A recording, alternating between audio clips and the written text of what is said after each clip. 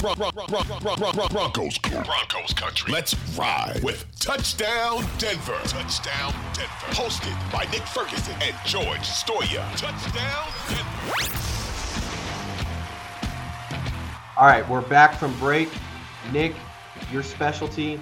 Let's jump in to some defense. I know that maybe you were a little bit worried about the way they performed in the first half, maybe some communication problems, some tackling issues, especially in the run game.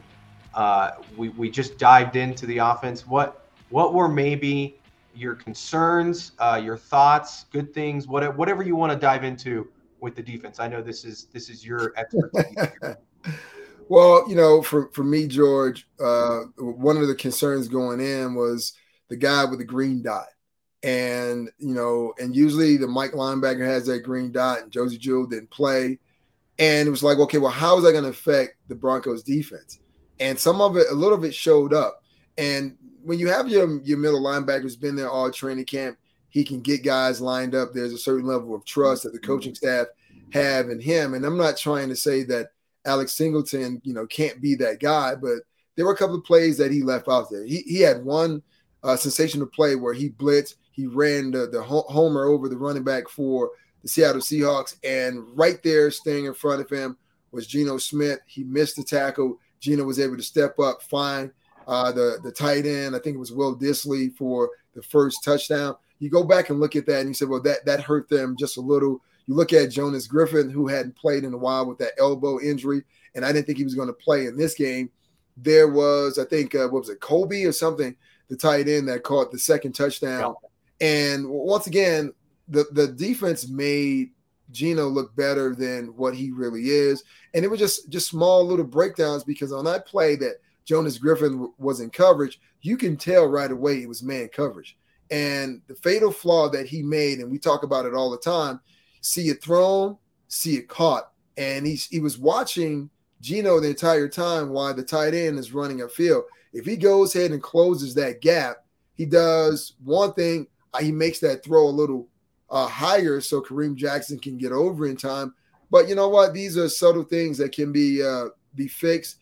And I know Kareem Jackson, you know, he caused a little controversy when he was asked by Rod Mackey, hey, do you think not playing in the preseason was an issue as to why communication wasn't what it needs to be? And he answered, and this is me paraphrasing, kind of, yeah, he would have liked to have played in the preseason. But when I think about what the communication was, it has to do with everyone on defense, especially the linebackers and the nickels and the safeties, understanding who was doing what. And for a couple of plays, you saw Rashad Penny gash the Broncos in the run game, and it was basically because guys were not in the right hole. Case in point, Rashad Penny rips off a play to the right side, and it's just like, well, how did that happen? Justin Simmons is expecting Alex Singleton to be inside the wide receiver, but he took too long to read the play, so Simmons tried to replace him. So now you had two guys inside of the wide receiver, and all the wide receiver had to do is stand there, and then boom. I mean, Rashad Penny was into the secondary, and Kareem Jackson had to make a tackle. So these are little subtle things. It's not just to say that, hey, it was because of the preseason that they were not able to do it. These are things that are all fixable. When I look at it, for you, here's another thing that came up, tackling. When you watched the game, did you think that was a huge problem and that was a byproduct of not playing in the preseason? I mean, I thought it was definitely a problem in the first half. I mean, look, the defense was totally different first half versus second half, right? I mean, the second half defense was the defense that I think all of us anticipated this season in terms of, you know, Bradley Chubb was getting after the quarterback. Geno Smith, I think, only had 15 passing yards in the second half. I mean, he looked like the normal Geno Smith and not Tom Brady like he did in the first half, right? But I did think that the tackling was somewhat of an issue. And, you know, coming into the season, Nick, the big question was, can the Broncos stop the run? And I think that's still going to continue to be an issue moving forward. Now, I think they need Josie Jewell back, because while Josie Jewell isn't the best middle linebacker in football, like you said, he is the guy with the green dot. He is the one calling the defense. And he is a pretty solid tackler. Like, he's not a guy that's missing a lot of tackles. I think we saw Alex Singleton and Jonas Griffith both miss some tackles, and you need your linebackers to be your best tacklers, right? So I do think that was an issue. And I don't know if it's a result of the preseason. I think that's all overplayed. Maybe it was because we did see them play a lot better in the second half, and they kind of got that out of their system in the first half. But I'm not one that's going to sit there and be like, well, they didn't play well because they didn't play in the preseason. I just don't buy into that. Again, I never played in the NFL, so maybe you can speak to that better. But I just think that when you have a guy like Jonas Griffith go down on the second play of the first preseason game, it's probably not worth the risk, right? Because then all of a sudden, maybe you're losing a couple guys in the preseason that don't get to play in that game that they already had out. So I just don't buy into that. But I thought the defense as a whole played really, kind of poorly in the first half. They gave up too many big plays. They let Geno Smith kind of pick them apart. I didn't think they had a great pass rush at times. And then finally in the second half, we saw some of those guys that they've been relying on to make plays. Randy Gregory comes up with the big fumble, strip. You have Bradley Chubb with 2 sacks in the second half. The secondary was much better. And Nick, I want to get your thoughts on Pat Surtain, because that kid, he looks like he's been playing in the league for 10 years. And he shut down DK Metcalf. And DK Metcalf made some nice plays. He made some really tough catches at times. But Pat Surtain hung with him the entire game. What were your impressions of him? I also want to know, what did you think of the secondary as a whole, especially in that second half?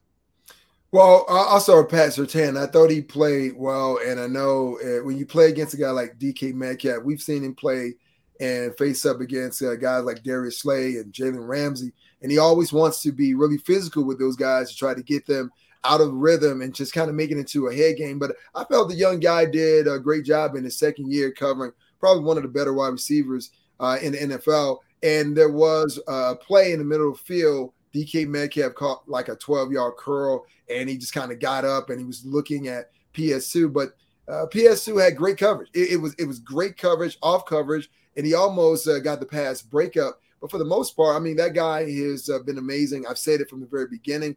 I will continue to say this. He reminds me of my former teammate, Champ Bailey, the way that he approached the game and he competes. So that's one of the bright spots that, don't really get a lot of kind of shine because of the Broncos lost the game. But overall, I thought the defense played well. Obviously, understanding run fits, being where you need to be, communicating, that was somewhat of a little problem. But I still think that is something that they can fix up.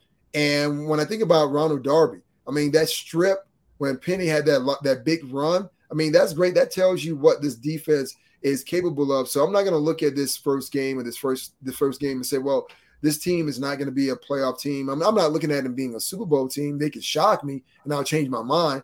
But I look at them as being a playoff team, George. And here's one of those things that I don't think everyone is talking about, but I think we should.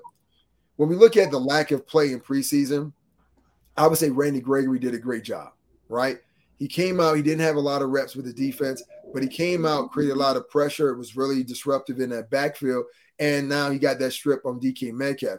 Once again, it doesn't look great. It's the first game of the season, but I still have belief in this defense and this team as a whole that they can be a playoff caliber team this year. Yeah, and one thing that they definitely need to clean up, I think on both sides, but especially on defense, is the penalties, right? Yeah. I think that the Seahawks had 19 first downs. I think 7 of those came on penalties. So you're talking about, the Jonathan Cooper taunting penalty. I don't like that call, right? Like, I don't agree with that call, but he's got to know better in that situation, right? You've got, I think it was an illegal contact hit by Randy Gregory, unnecessary roughness by Kareem Jackson. I think Ronald Darby had a PI in the game. Yeah. So those are things that the defense can clean up. And, Randy Gregory talked about it in the locker room after the game. He said, we should have known better coming in that the NFL, they like to throw a lot of flags early in the season to kind of set the tone, to let you know how they're going to call certain things. And while he disagrees with a lot of the calls they had, they've got to know better and they've got to learn from that. Bradley Chubb said the same thing. He said, as a captain on the team, we've got to clean those things up. And that's something we can work on in practice. That's something that we can be, more thoughtful of during games. And so I think that that's where, we can talk about a lot of the play calling, the decide to kick for it, the fumbles and all those things. Penalties are in my opinion, the number one thing that they can take care of this week, right? That's something that you can avoid going through the rest of the season. I think you're right, Nick. This is a team, I walked away. Look, it's a disappointing loss, right? Right. It felt like, and you say this often when, you're the losing team. Well, the better team lost. I think everybody agrees the better team lost on Monday night, sure. in my opinion, right? I mean, they moved the ball up and down the field on the Seahawks. They got the stops they needed in the second half. I think that this team is super talented. They just couldn't get out of their own way in the first game. And I think that, again, I said it earlier, all the mistakes they had are very fixable mistakes. And I think that you get a team like the Texans in here this week, and I know we'll talk about the Texans on a different podcast leading up to the game, but I think that this is a really good opportunity for them to bounce back. And we've seen teams in the past, Nick, recently here, let a performance like this maybe snowball and let it affect them throughout the season or over the course of the next few games. I just don't get that sense from this team. I think that they're going to move on, and they understand that, that Monday's game, they had some mistakes, but I think that they know that they can play much better and a higher level. Yeah, there's no such things as a good loss. And when I look at it, I don't look at it as a loss. I look at it as a learning opportunity for the team. Everything that you said is spot on. And this is why I'm still high on this team and their ability. Even with the way the first half went, and I look at that first half as being the first preseason game for the Denver Broncos on both sides of the ball, the coaches went in at halftime. They made the necessary adjustments, right? And they moved the ball up and down the field, but it was only the red zone that they faltered and they were not able to score. When we look at the defense, I mean, they were giving up big runs and chunk plays in the first half. In the second half, it was an entirely different ball game. Geno wasn't allowed to make those plays that he was making in the first half. DK Metcalf and Tyler Lockett, they're two big-time, prime-time receivers, really what were not on the stat sheet the way that you wanted them to. And I'm sure being a fantasy owner of those two players, you left the game a little frustrated because maybe you thought that the way that things went in the first half, it'd be a lot different in the second half and those guys would get some touchdowns. But that shows you that the coaching staff made the adjustments they need to. Obviously, the talk is still about the kick.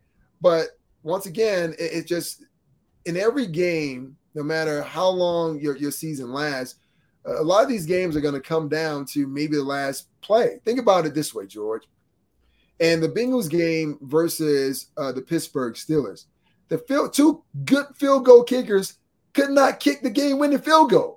Right? And he's like, well, that's a little unheard of, but that's how week one is in the NFL. Now you turn the page, you move on to week two. Now the biggest thing is, like you said, will the Broncos be able to turn the page and put this behind them and focus on the Houston Texans, or will they continue to look in the rearview mirror? What do you think is going to happen with them from a mental standpoint? Well, I liked what I heard from the guys in the locker room after the game. It didn't seem like they were too affected by it. Now, you get on social media, and social media isn't real, right? Twitter isn't real. The reactions on there, I mean, you get on there and you think the world is ending. You go in the Broncos locker room, and they seem like, okay, we know that we made some crucial mistakes. And a lot of them, right? They made quite a few of mistakes, and they were still in that football game, right? They had a chance to win the game at the end of the game. And so I think that they're going to bounce back. I think that, in the past, the excuse was, well, it's a young football team. That's no longer an excuse. These guys have been here. Justin Simmons has been here. Kareem Jackson has been here. Russell Wilson has played 10 years. He's in his 11th year in the league. Garrett Bowles has been around a long time. Bradley Chubb, right? It's a big year for him. I think that these guys understand that it's a long season and that, yeah, it's disappointing the way they played in game one, but also think of all the good things that they did that I don't think we saw in the past, right? In the past, we didn't see this offense move the ball like they did. We didn't see this defense come up with the stops at the end of a game like they needed to. I mean, how many times last year did teams just run out the clock because the Broncos couldn't stop the run, right? And how many times did we see the Broncos not be able to get down the field and score points or get in position to score points? So I think that that's how they look at this is, hey, we've got a lot of really good things going for us. Yeah, it didn't go our way game one, but there's a lot of positives, and I think that the Broncos know that. Well, yeah, they definitely know that, and that's why, everyone in that locker room, they're still optimistic.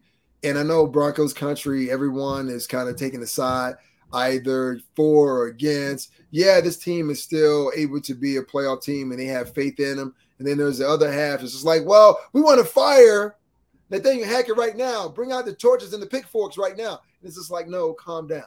There's another game. This is only one game. We don't have a large sample size because, once again, we didn't watch him play in the preseason. So let's see what happens after the Texans game. If some of the same things are showing up, yes, now we can really dig into the Broncos. But until then, it is like chill, relax, and kick your feet up because there's still 16 more games to be played. Right. And Nick, you know this, the division games are the most important, right? When they play the Raiders, the Chargers, and the Chiefs, they got to win those football games. And obviously they've got the Raiders coming up here, I think, in 3 weeks. So Nick, thanks so much. Great first podcast, I'd say. We didn't screw up at all, I don't think. I guess our producer will let us know. But thanks for everybody for listening. Make sure you guys like, subscribe to the podcast. We're going to try to have one every, 3 times a week, Monday, Wednesday, Fridays. But we're thinking this was a weird week with the Monday Night Football game. Myself, you can blame me. I was traveling on Tuesday. But until next time, thanks for tuning in to Touchdown Denver.